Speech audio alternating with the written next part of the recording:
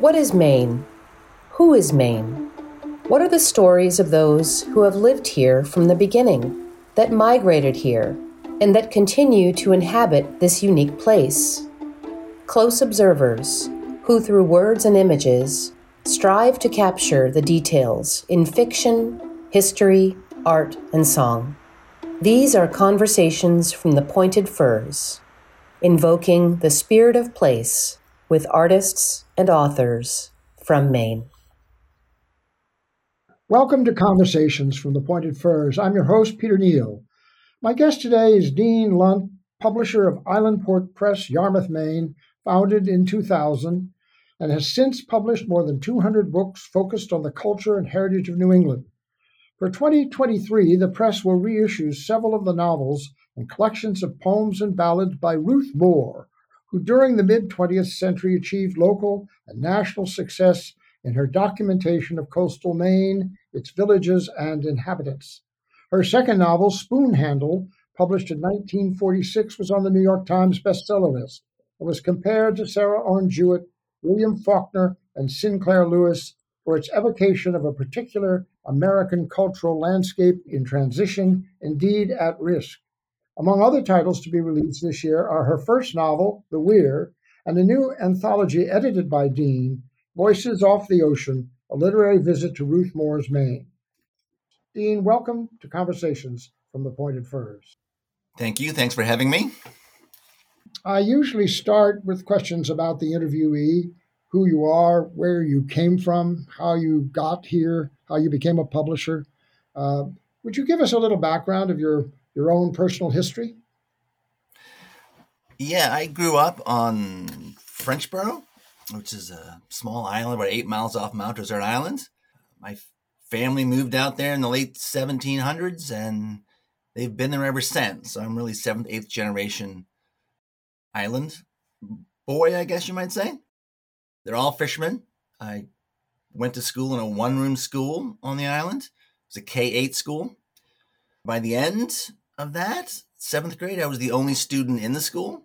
So we actually shut the school down for a little while in the wintertime. The Islanders being Mainers, they didn't want to heat it for one student. So I had school at the teacher's kitchen table every day, all winter long. And then by late 7th grade, I moved over to Mount Desert Island and went to Tremont School, which is where my mother grew up, because I was a baseball fanatic. I wanted to play baseball, and it was time to actually have other kids around. So that's how I got there. And, as far as this goes, that's why this is the 70s growing up. We only had 2 TV stations. There wasn't a lot of kids around. So I did a lot of reading, a lot of old books, Hardy Boys, all that stuff. So I think that really sort of developed my love of reading and of books, just being alone on an island, 8 miles to sea with no phones. We had no phones back then either, so we couldn't call anybody. So that was sort of my early upbringing, was on that island. Did you have siblings? Did you have other children on the island that you could run in a pack with? Not really during the school year. I'm the youngest, and my brothers are 8 years older than me, and they had gone away to boarding school back then at 14, so I was young. Early grades, there were 4 of us, 5 of us, 6 of us in the school, various grades. There was only one of my cousins was also in my class in that school through 6th grade. So for the first, K through 6, there was anywhere from 5 to 8 or 9 kids in that K-8 school. It was that 7th grade year when most of the families left, and it was just me, and literally there were no other kids on that island in the wintertime. So my pack was my great aunts and great uncles.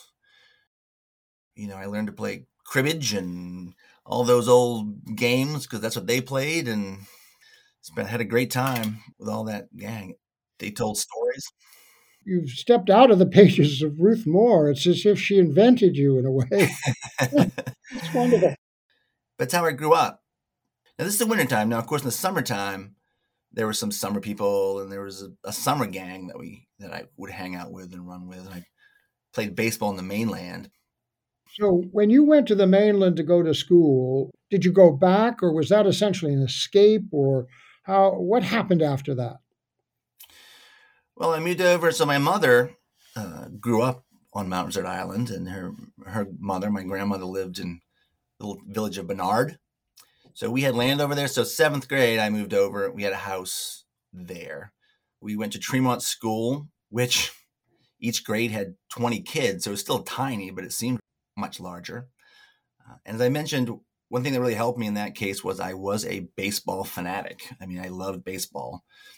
So my dad, every summer through Little League, and would bring me across that 8 miles of ocean to play Little League baseball. So I knew some of those kids from playing sports every summer.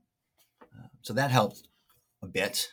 And that was a great undertaking by him. He had to come in from lobster fishing, cart me in, get me a boat. It was probably a 45-minute boat ride in those days to get over there for games and practices. So he committed a lot of time and effort to making sure I was able to do that, which ultimately helped me a lot through junior high and then high school, because I played baseball in high school too, and all that. So that was very helpful.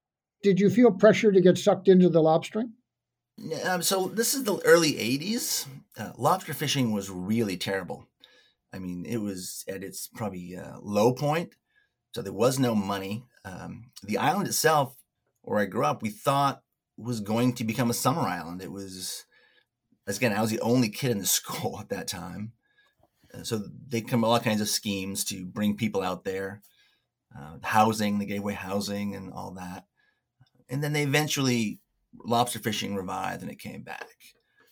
I would think within the family, I think, there was a lot of, you had to break away from 200 years of family history. I never really said, I'm going to do this. It's just the way my life went. Right. I do think, and we talk about this with some of my friends now, so you come off those islands and some of those coastal places, I do think there's some expectations with guidance counselors or other people that put you in a category. So I do think I had to break through that through just Right. actions and activities, and I had to really be my own advocate to go to college. So I think I did that.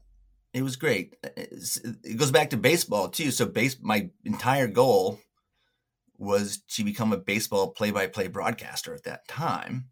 So that's why I went to Syracuse University, because it was the best broadcasting school in the nation. And I got in. It was great.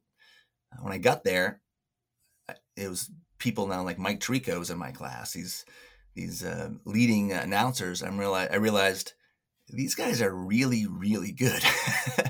And I still had a little of a Maine accent, and I talked fast and all that stuff like Mainers do. So I became a writer. I liked writing anyway, but I quickly shifted to newspaper after about a year, just as a matter of, this is what I need to do to actually get a job. So, As a sports writer or as a general reporter? in college, I was a sports writer, but I made this decision when I graduated that I really love sports. If I worked in it every day, that was going to take some escape away. So I decided to go into news. Did that for 12 years.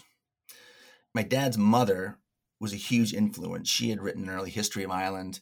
She was always pushing me to get an education, Mm-hmm.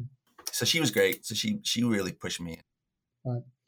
So tell me about the idea, the nascence of Islandport Press. How did that come about? Well, so I was a reporter for 12 years, and my entire goal was to get to the Washington Post, the New York Times, the Boston Globe. And then I had a child, and I'm like, I don't think I want to raise her in the city. And at that time, the Press Herald in Portland was expanding its staff, its business reporting staff, and they kind of recruited me back. So I came up here to raise my child in Maine and work at the Press Herald. Mm-hmm. This was the late 1990s.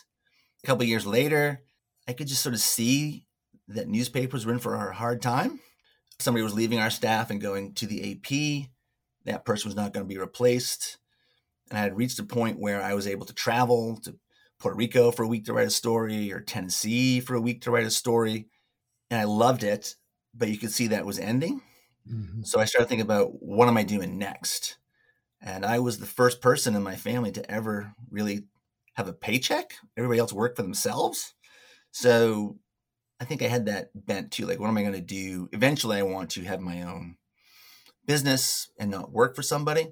So those two things sort of came together in the late 1990s. I was covering a story up in Moosehead.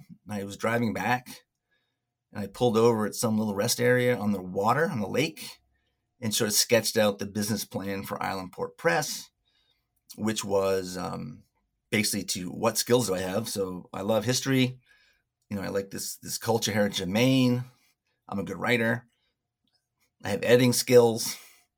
I have a marketing degree as well as a journalism degree. So I put all that together and sort of launched it. And that's what I did eventually. So, and that first book was Hauling by Hand. Going back to my dad's mother, my grandmother, she had written an early history of Frenchboro, and it made me promise to write a new one and update it. So Hauling by Hand, which is the book I wrote, started out as just keeping a promise to her. And as I began writing it, it became a bigger project. And we used that book as our first book to learn how to design a book, edit a book, do pictures, all that. So that was really the test case. And that became the first book. And it was released in early 2000. This is like any other venture. It requires capital, and it requires some things that in small publishing are not always available, like distribution. How did you rationalize those two things in your mind as you started out? Well, I think I was a little naive on the whole process. I had the publishing company to one side. I was also working as a freelance project manager for Hewlett Packard. I was designing and writing and editing their workstation materials for worldwide shows. So that helped. We funded the whole thing based on credit cards and cash flow as books sold. So Hauling by Hand had to sell the next one. As far as distribution, that remains, and always will be by far the worst part of this business and the most difficult. I was naive in thinking that I would just walk into every independent bookstore and go, "Hey, I'm an independent press. Surely you want to sell my books." And some did, and some just said, "Yeah, we'll get them through Ingram." And I'm like, "Well, who's Ingram?" And then I eventually had to find a distributor and all that stuff. So that was the challenge. And that really was, I would say, what I didn't do enough due diligence on. Now, maybe it worked out because I just sort of plunged ahead and sold direct, and I walked into all the bookstores, and it worked out. We kept adding books along the line, and they were popular. A lot of people bought them, but I didn't realize the degree to distribution. And eventually I had to get a distributor. So I had a similar experience with Leeds Island Books, which is a small publishing that I run. And I found a distributor back in 1979 out in Texas, Midland, Texas. And what he saw in me, I had no idea. There were a few titles, particularly one, that he somehow figured out were money. And so he took me on. But at one point, he ran into financial difficulties and he had to go declare bankruptcy. But what he did for me, which was just magnificent, he went to the warehouse before they padlocked it, and he pulled all the books out and stuck them in his barn. And that was in 1979. And I just got a report today from the subsequent distributor, and he told me that over the last 12 years, that book has sold 100,000 copies. And it was all because of this one guy. So I'm really in awe that you've been able to do this. And now you're issuing what, 3, 4, 5 books a year? Oh, 20. 50 books a year. So the one, this could be too much in the weeds of book publishing to discuss this. I don't know. But so we did our own distribution, our own sales. And then when I had to take a distributor on, if people don't know how this business works, almost all books go through a major distributor, which is a national conglomerate, which then sells to every place out. So I had somebody come to me and I said, well, you can't have Maine. So my business strategy was to keep Maine. So I have a warehouse in Maine. There's a warehouse in Ohio. and I have my own, still have a sales rep in Maine. So we service all of our Maine customers because I felt we know the stores. I knew backlist was critical. Distributing companies only want new lists. So the backlist goes wanting, and the backlist is the only thing that's profitable for a small publisher, really. Right. So we kept the stores. So we have 300 stores in Maine that we service through our own sales rep and our own warehouse, which is faster payment, quicker restock. So that's kept us going, having Maine and then letting the 49 states be handled by somebody else. Right. One of my measures of my own business acumen is that I chose a business which may be the stupidest business in the world because the books are all on consignment in the stores. So you think you've triumphed by seeing the book face out by the cash register in some store, but the next minute it's back to you. You're paying a penalty for its return. It might be damaged. And it's not easy peasy to be in this business, big or small. But small publishers, it's very, very difficult. And I'm in awe, really, truly respect that you can service 300 stores in this state, not to mention do 20 books a year. It's remarkable. Well done. Thanks. So as you point out there, I didn't know about returns when I started this business either. So, gift shops don't do returns. So that was good. So two things. I went to a trade show in Rhode Island, which was the New England Booksellers Association trade show. And back in the early 2000s, there was many, many small publishers. I talked to every one of them as I was building this. And what you just said, many of them failed or almost failed by not understanding returns. They would sell the books to the distributor. They would get paid. The books would come back, and they had to give it back to them, but they'd already spent the money. Right. So I held out for distributor for a long time because I didn't want to do returns. And then when I absolutely had to do returns, one of the things about the distributor was they would process them all from the nation because I wouldn't have the ability to process returns. It's kind of in the weeds thing, but yes, it's an archaic Depression era business model that allows bookstores to return unsold inventory, and it comes back to you, like, as you mentioned, damaged, everything else. So it's interesting, but yeah, it's a challenge. It's really wiped out a lot of small publishers, this sort of model. If you're just joining us, this is Conversations from the Pointed Firs, a monthly interview program with artists and authors who invoke the spirit of Maine, broadcast live on WERU 89.9 FM, streaming and archived at weru.org, and available as podcast at pointedfirs.org. I'm your host, Peter Neal, and my guest today is Dean Lunt, founder of Islandport Press, on the writings of Ruth Moore, whose novels of Maine are classics and until now mostly out of print and unavailable. Now, talk a little bit about those 20 books, about your list. There's some really remarkable books. I've interviewed a couple of your authors already on Conversations with the Pointed Firs. Do you make all the editorial decisions? Yes. So the first year we did one book, and the next year we did a couple books, and then I got up to like 3 or so books. We never sold 100,000 copies of a book, but so a couple were pretty popular. We did a book, one of our early books was called A Moose and a Lobster Walk into a Bar, which is by John McDonald, who just passed away a few weeks ago. It was a book of Bert and I type humor, and it was a huge seller for us. Mm-hmm. So and that fed the next few books, and eventually, we've had a couple recessions in here. We've had a couple other issues during the 25 years, which has been difficult, and half the bookstores have closed. But eventually, we've now gotten to 20 books, original titles, some backlist books. It's all by gut instinct. We do follow a very it's going to be Maine or New England. I couldn't figure out some of my fellow publishers who do very well, but they would do here's a book about New Hampshire poetry. Here's a book of Russian letters. And here's a book about science fiction. Right.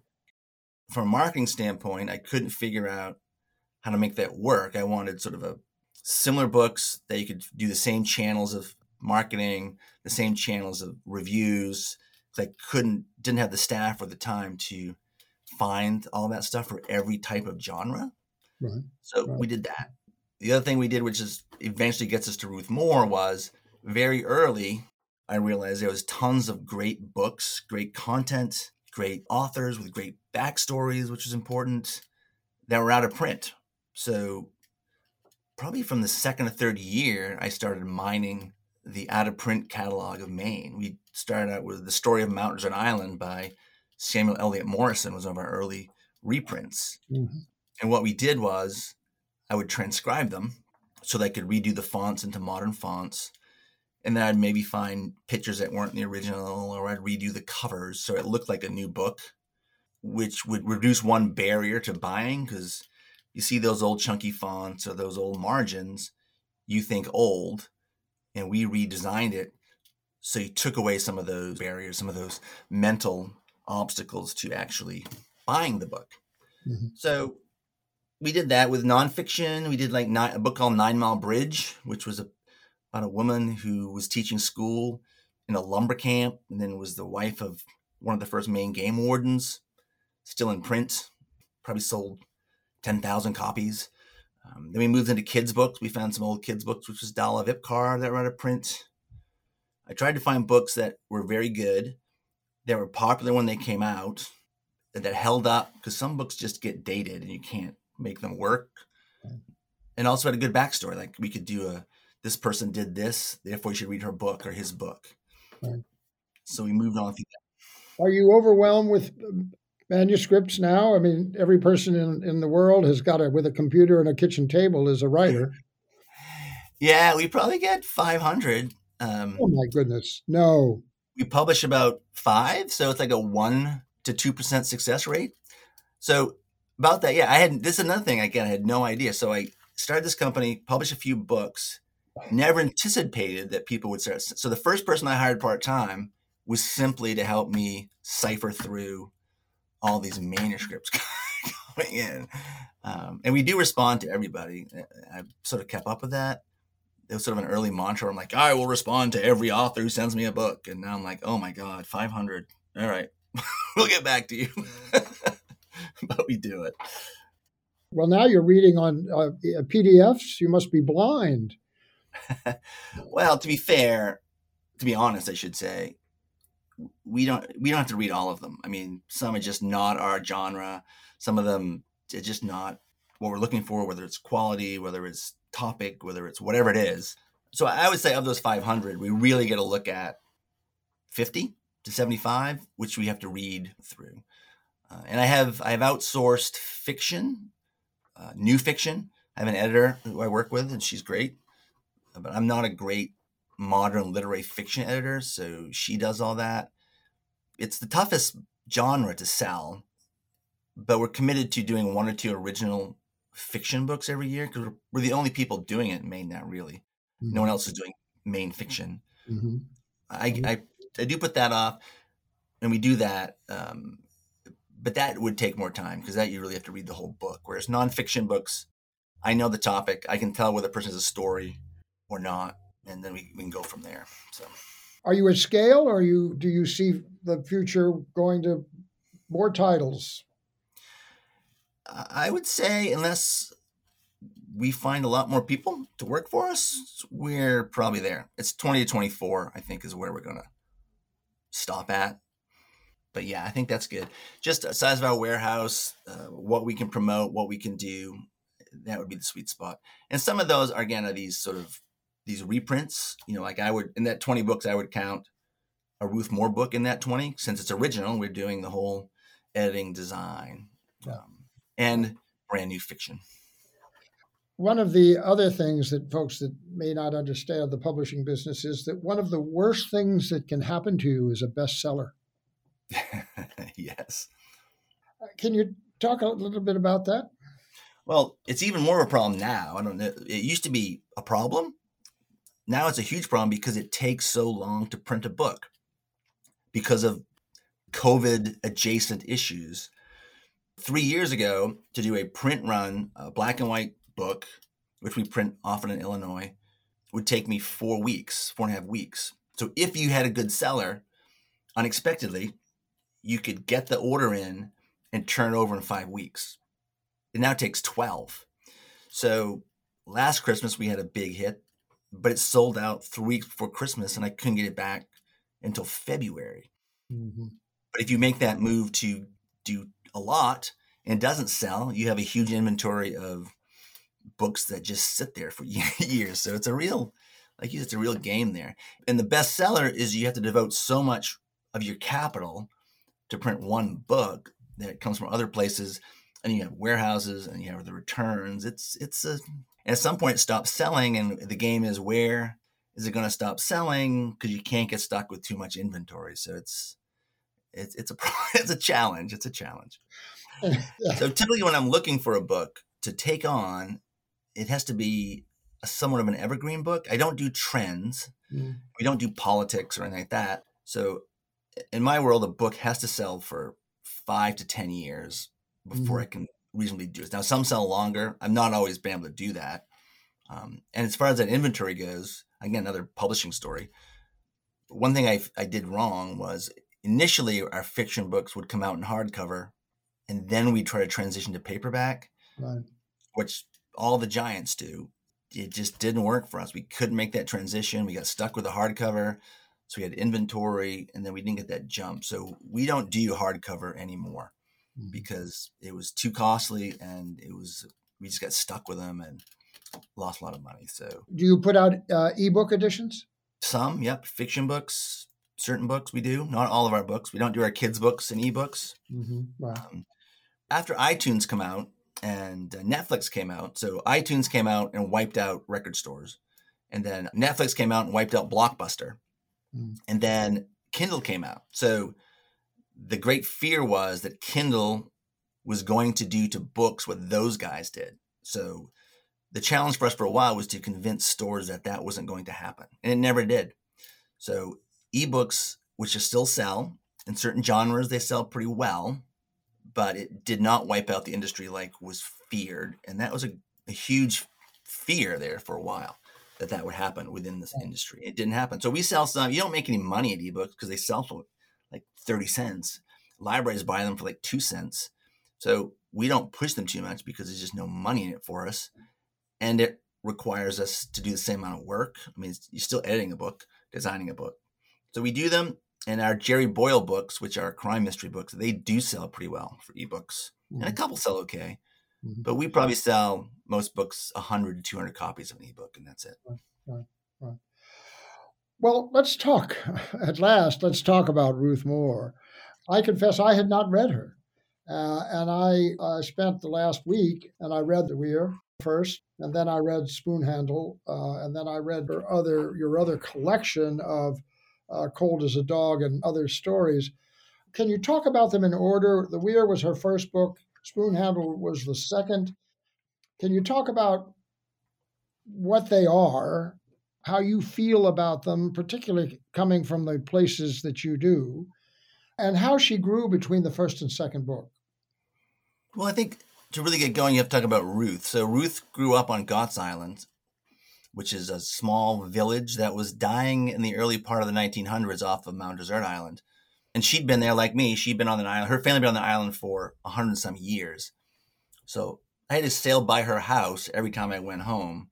And you can see her house from the boat I'd be in. So that's how close we were. So she was right next door to the island I grew up on. So I always saw her as a novelist and knew about her. And sort of anytime you have somebody from that background who's successful, you take note because, hey, somebody did it.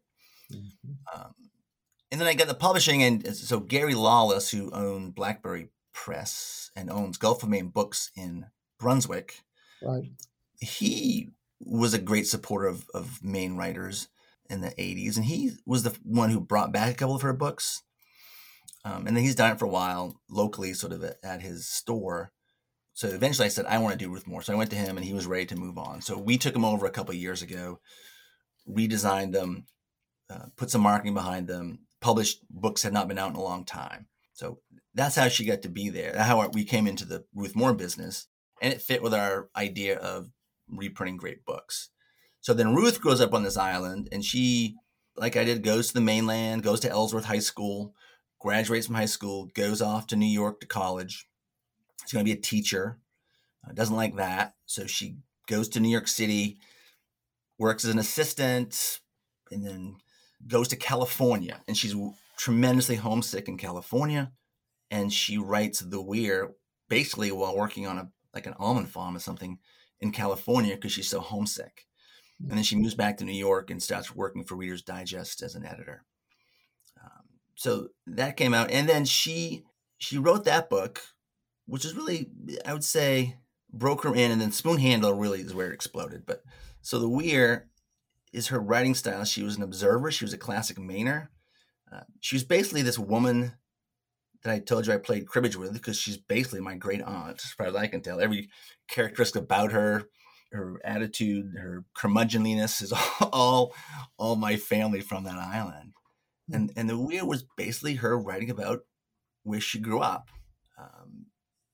And it hit. She wrote in a way that was authentic. She was an observer. She didn't write myth, except for in her ballads, which is a whole different thing. And I think she wrote in a way that you had to live it. So one of my other favorite authors was Tom Wolfe. So Tom Wolfe would go in and observe and write as an outsider, whether it was Bonfire of the Vanities or those books. She wrote from a point of just living it. So she innately knew this stuff. So her descriptions and her writing were of the detail of living a life that she knew well. And also, she didn't overwrite like a lot of those 1940s, 1930s writers. So like we did Mary Ellen Chase, which is great, but they're long, huge long sentences and sweeping epics. Right. And some stuff doesn't hold up. Her stuff was straightforward about a place and a time that held up over 60 years. Yeah. So you write it, you can still find that space. It still makes sense. And it's so specific that it works. So that book came out and it did okay. She got some good press, but stayed at Reader's Digest, and then came out with Spoonhandle, which is probably a much more polished book. She's mining the same ground. I think she's learned a lot about writing. It's a little more commercial, I think, than The Weir. A little more epic in scope or in the storytelling. And that's what really took off.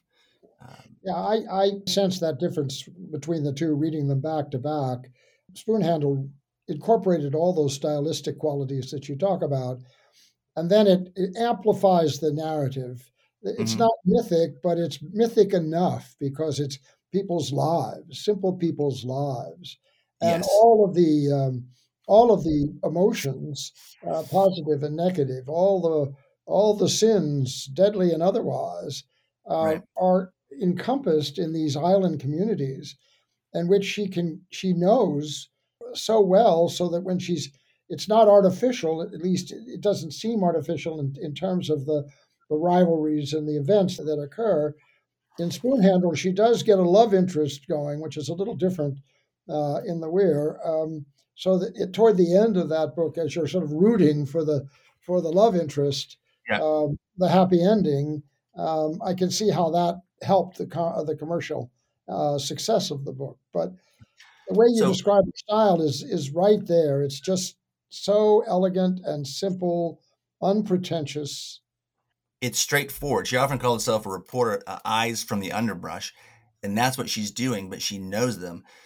You wouldn't call her a nature writer, but her descriptions of the sea and the seaweed and the storms are written by someone who has lived them.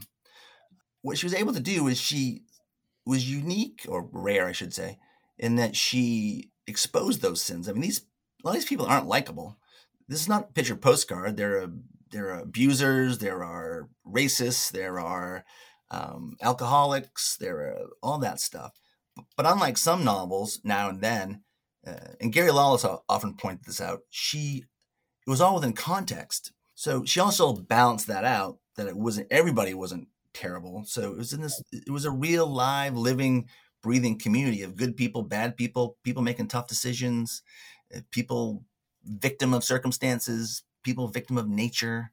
So I think that's also what worked, because you weren't just sort of, not a Tarantino movie. You're not just getting blown away by everything. It's although there is, I wouldn't necessarily call it violence, but there is interpersonal violence in both those books. There's a Every book.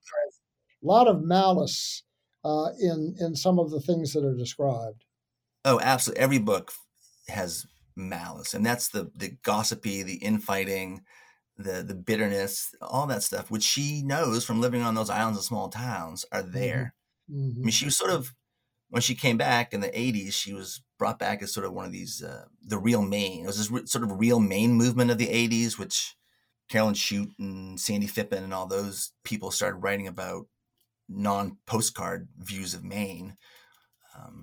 And so her stuff came back originally with that, because she was considered one of the early writers of that, the real Maine, she called it. Mm-hmm. Which again, all the sins are there, but also there's some redemption there, so it's all good. Right. So the key part about Spoonhandle was its success as a bestseller, but also it was made into a movie. So she got what was a huge sum of money at the time. She got $50,000 for the rights to that book from 20th Century Fox to make the movie Deepwater, which, on the good side, it allowed her to quit her job in New York City, move to Maine, build a house, and spend the rest of her life doing nothing but writing based on that movie. The bad part was she hated the movie, and she quit, broke the contract, didn't want to write the screenplay because she didn't like their treatment of her characters. And she got blacklisted at that point from Hollywood because of her curmudgeonness of Maine. And sometimes I have little arguments with her biggest fans, because you could take that in two ways, that she was standing up for her principles and she didn't want these characters ruined.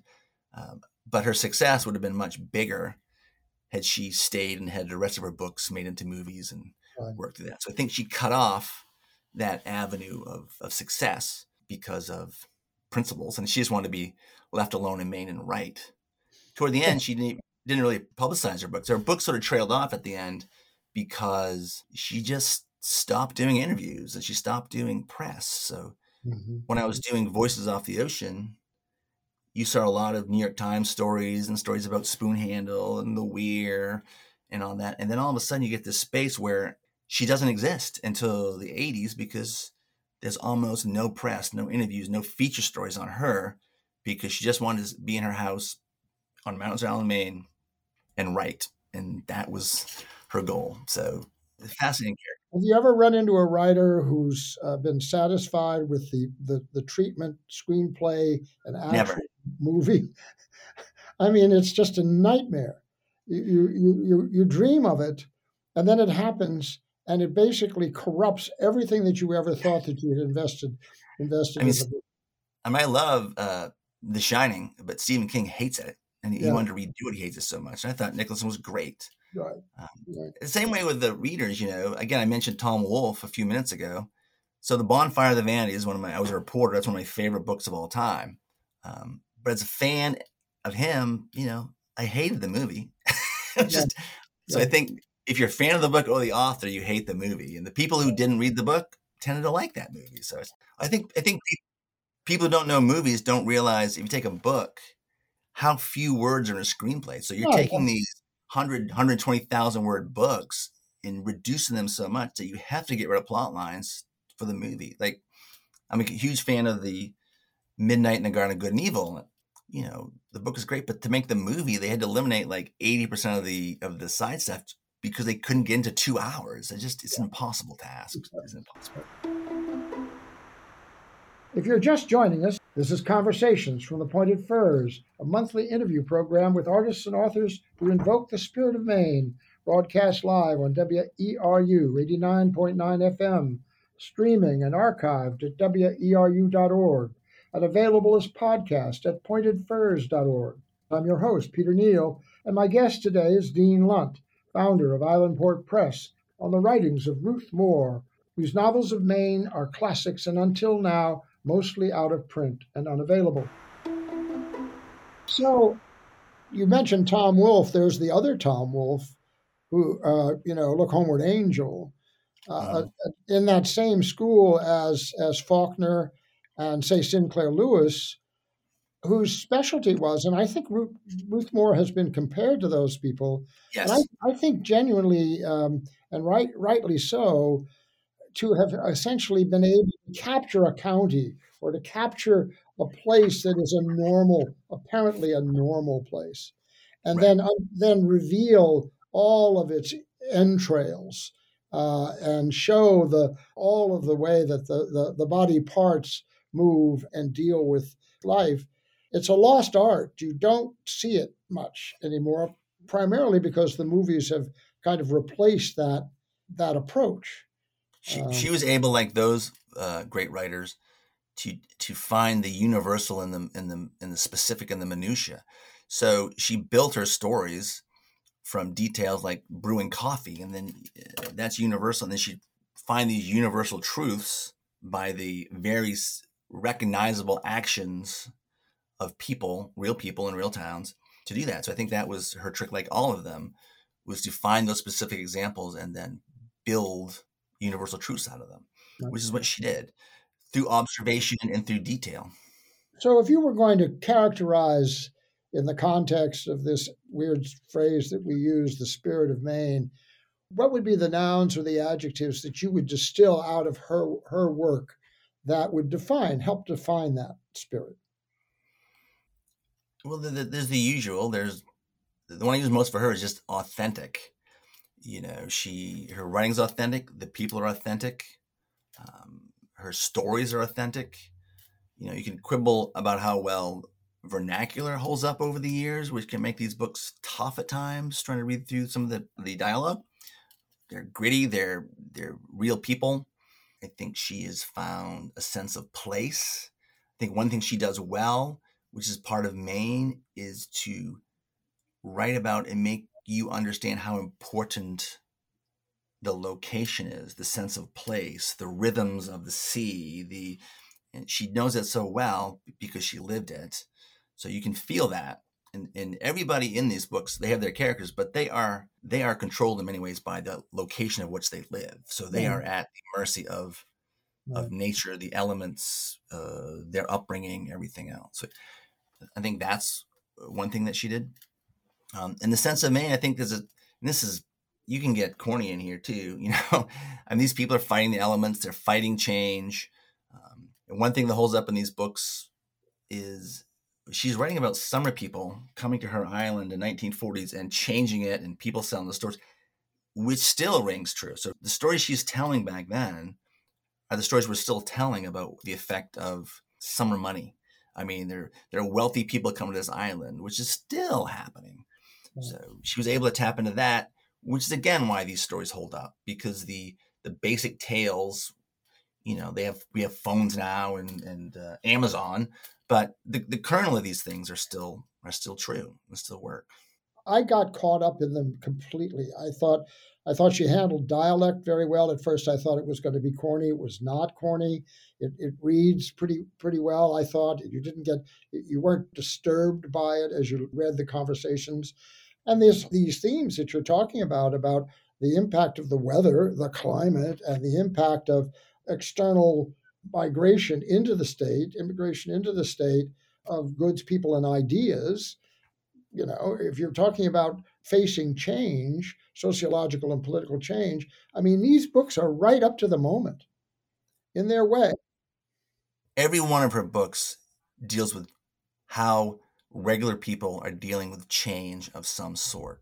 Mm-hmm. Everyone is a town that second growth, this business has played out. What do you do to replace it? And the weir, fishing is dying out. How do you replace it? The people are leaving. So these universal stories of change, how do normal people who can't effect change deal with change, is commonplace throughout every one of these novels. And again, these changes remain today. Again, like you say, nature, climate change, whatever. She didn't say climate change, but the climate is everywhere in these books. She was also very forward. I mean, she had strong female characters too. There was always a protagonist who's a female in this book. Some they're the leading characters, some they're not. They're all very real. So, did she have a personal life when she came back to Maine? Did she have companionship? Yeah, it was another female writer that she met, lived with, and she also her companion also wrote some books. Was a town selectman, so they built the house together, and they lived together in Tremont. So her her niece still owns the house that they built. Well, maybe we should try now. We have some time remaining. Let's see if we can hear her voice. Can you channel her through some of the pieces that you've collected and anthologized in Voices Off the Ocean, which, by the way, is coming out this summer, is it not? Yes, it's coming out this year. It's really a collection of, there are excerpts from every one of her books in it, an introduction, and then I'm writing along forward, just sort of how I found her, our like sort of paths, and why I think she's strong and important still. Yeah. I picked out, so The Weir, of course, is the first one. Which did you like better, by the way, The Weir or Spoon Handle? I actually liked the Spoon Handle because I thought it was more complete. It's more polished. You can tell it's a second novel. Yeah. All the themes were more or less the same, although there were new ones in Spoon Handle. But and the only thing that I worried about, I haven't read the third one, was that she went a little romantic and sentimental at the end, and that could have been dangerous. But it was perfect for the way that the book came out. There was a kind of vindication of the good, a kind of internecine war between good and evil, and between people from away and people who were indigenous native, and so I liked it best as a complete work. Yep. Rest assured, she doesn't go down the romance novel on any of these rest of these books. Her favorite, I think, I read was Speak to the Winds, which she felt captured what she was trying to do the best. So The Weir, the opening of The Weir, is a very simple scene, which just sets it up. This is her characters. And then I was going to read something from Speak to the Winds, which is really a description of nature, which she combines these things very well. The other thing I want to point out, you mentioned earlier, which I think is spot on with everybody I've talked to, which I encourage anybody who picks up these books to listen to you on this, because I've had young people read these books too, is the first 20, 30 pages, they really noticed trying to read the dialogue. And then every one of them tell me by the time they get through those 20, 30 pages, it just melted away. Right. And they did not notice it, and it did not bother them again. Right. So even though there are a few words that I know dialect and these coastal things as well as anybody, there's a few things I can't figure out what she's saying, but it doesn't really affect the book. Right. Also, luckily, turn of the last century, people tried to really write in a lot more harsh Maine accent, and the books today are unreadable, whereas hers, it's not. She's much, much more subtle in many ways, and again, it stands up. So I will try to do The Weir, the opening of The Weir, and this is how it starts out. It's just two people getting up in the morning, and it shows her detail. Hardy Turner slid out of bed quietly, not to awaken his wife. But as he put the quilts back around her shoulders, Josie moved a little and said, "You going, Hardy?" "Guess I better." "Well, light the lamp then. No use dressing in the dark. I'm wide awake." She could hear him moving around, and presently she leaned over, fumbled for a match on the stand by the bed, and lit the small kerosene lamp. Hardy was standing by the window peering out, his eyes close to the glass. The window faced west, and the soft muslin curtains were bowed out against the screen as if glued there.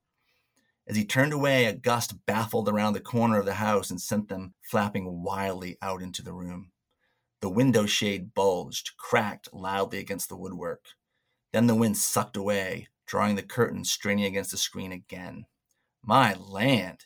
Josie put her feet out of bed, reached for a house dress to put over her nightgown. "'Tis blowing, ain't it?" "What time is it, Hardy?" "It's 1:30. Wind's been breezing on hard since 12. "Tch! You been awake all that time?" "Off and on. No need for you to get up, Josie." "I'll make you some coffee and fry some eggs. It'll be cold down hanging onto them spilin'." "I'll drink some milk." Josie snorted. "You won't drink no milk." She put on her shoes over her bare feet. "There'll be some coals left in the stove, that good fire we had last night. You go down and poke 'em over."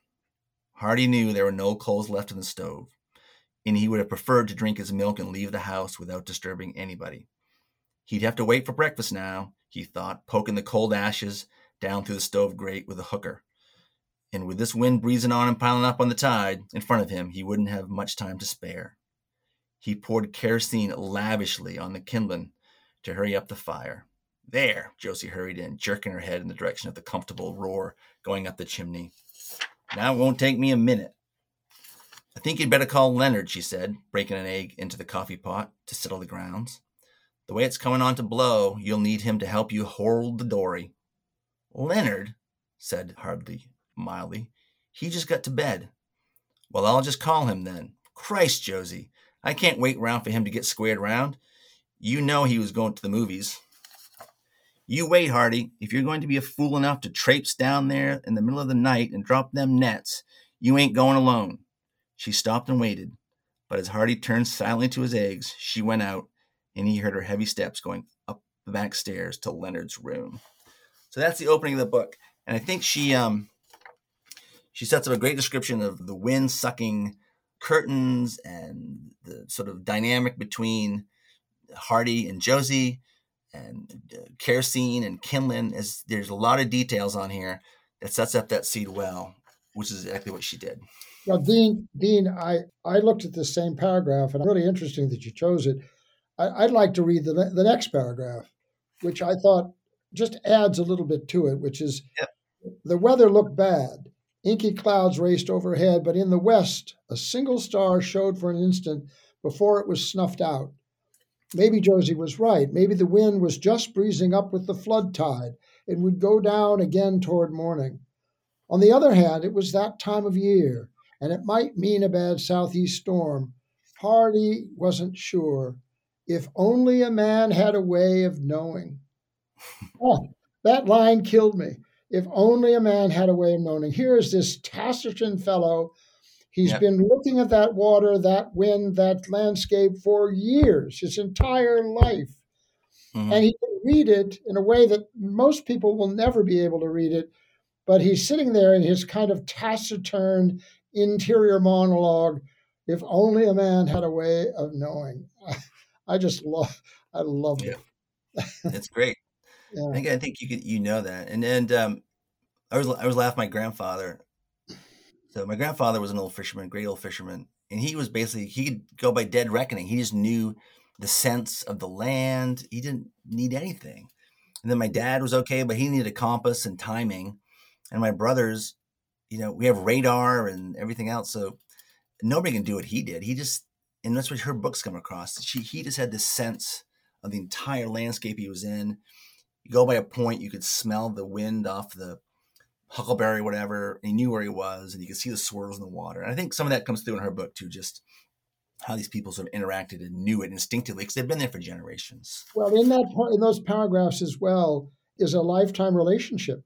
They're not talking much, but they know each other absolutely inside and out. And even in it, even though it seems very normal, you could sense that there's tension there. There is some tension already revealed in that relationship, and that tension between husband and wife and man and woman goes often through the books in other instances. Well, no one's going to say a curse word to each other in that scene, but you can tell that woman has basically done what she wanted. He doesn't want Leonard to go, but fine. But she's waking him up, and he's getting his coffee, and so you can tell that relationship is what it is. It's a real relationship. Yeah, right. Through things like starting a fire and getting eggs and waking somebody up to help her. That's all that happens. She's getting him breakfast and wants somebody to go with him. That's the whole scene.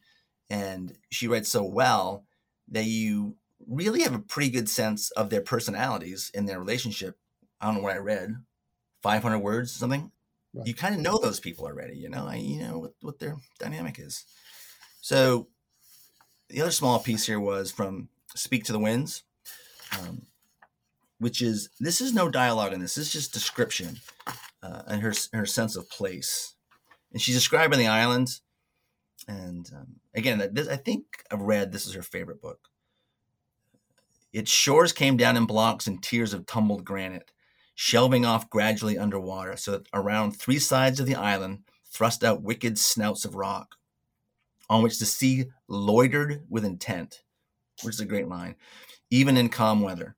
From tide mark, 10 acres off black ledges made off to the east and south, some underwater, some just awash. at different times of tide. Over them, the sea was always in motion. No matter how quiet the day or how still the spruces baked in the summer sun, a slow, cool, sleepy sound hung over the island everywhere. A sound, it seemed, not so much of water as of air. Perhaps on some summer day, an early visitor to the coast, seeing the swirl of lazy green around the ledges, the rockweed lifting and falling like a field of grass, named the place the pasture, though no one could say what pastured there outside of crabs and cunners, which is a type of fish, and south-flying seabirds. In winter, the pasture was white water for weeks at a time. Big rollers lifted up green from across the Gulf and smashed in on the headland, shattering the granite, sometimes shifting great boulders and changing the face of the shore. Sheets of spray roared up 20, 40, 50 feet high, drove in to freeze in white rime on the spruces, which on the eastern shore were stunted like trees at timberline. This pond was always full. It caught the wash of rain from the hill behind it, and besides, it was spring-fed. From the high, dry, lichened ledges, no one would suspect that the island was a watery place, but deep within it flowed never-failing streams, surfacing here at the pond and trickling down through crevices into the sea in a summer, a slow, steady drip, dampening the rocks above the tide line. In winter, great waterfalls of yellow ice. The swamp flowered all summer, no matter how dry the season. Above it, the granite crisped its lichens in the sun, baked as fiercely dry as if the heat struck outward from furnace fires within. But the growth around the pond stayed brilliant, electric green.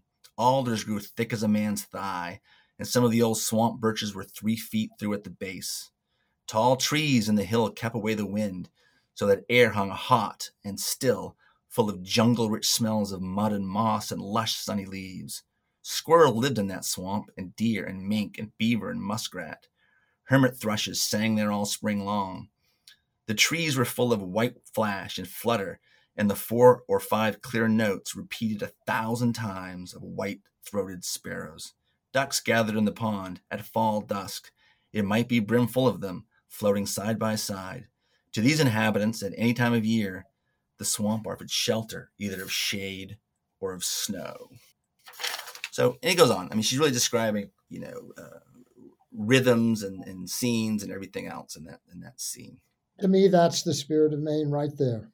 It embodies that landscape, embodies all the values and all the potential and all the implication of the landscape in which we live. Dean Lunt, publisher of Islandport Press, thank you so much for introducing us to the works of Ruth Moore.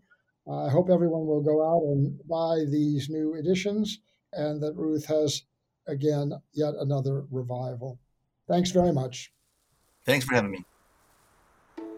My guest today has been Dean Lunt, publisher of Islandport Press. To discover the books of Ruth Moore, profiler of Maine coastal culture, go to islandportpress.com or visit your local independent bookstore. My guest next time will be Martha White, author, editor, and granddaughter of E.B. White. We will discuss a new publication of White's letters, his classic children's books, his essays, and keen observations on human nature and life in Maine.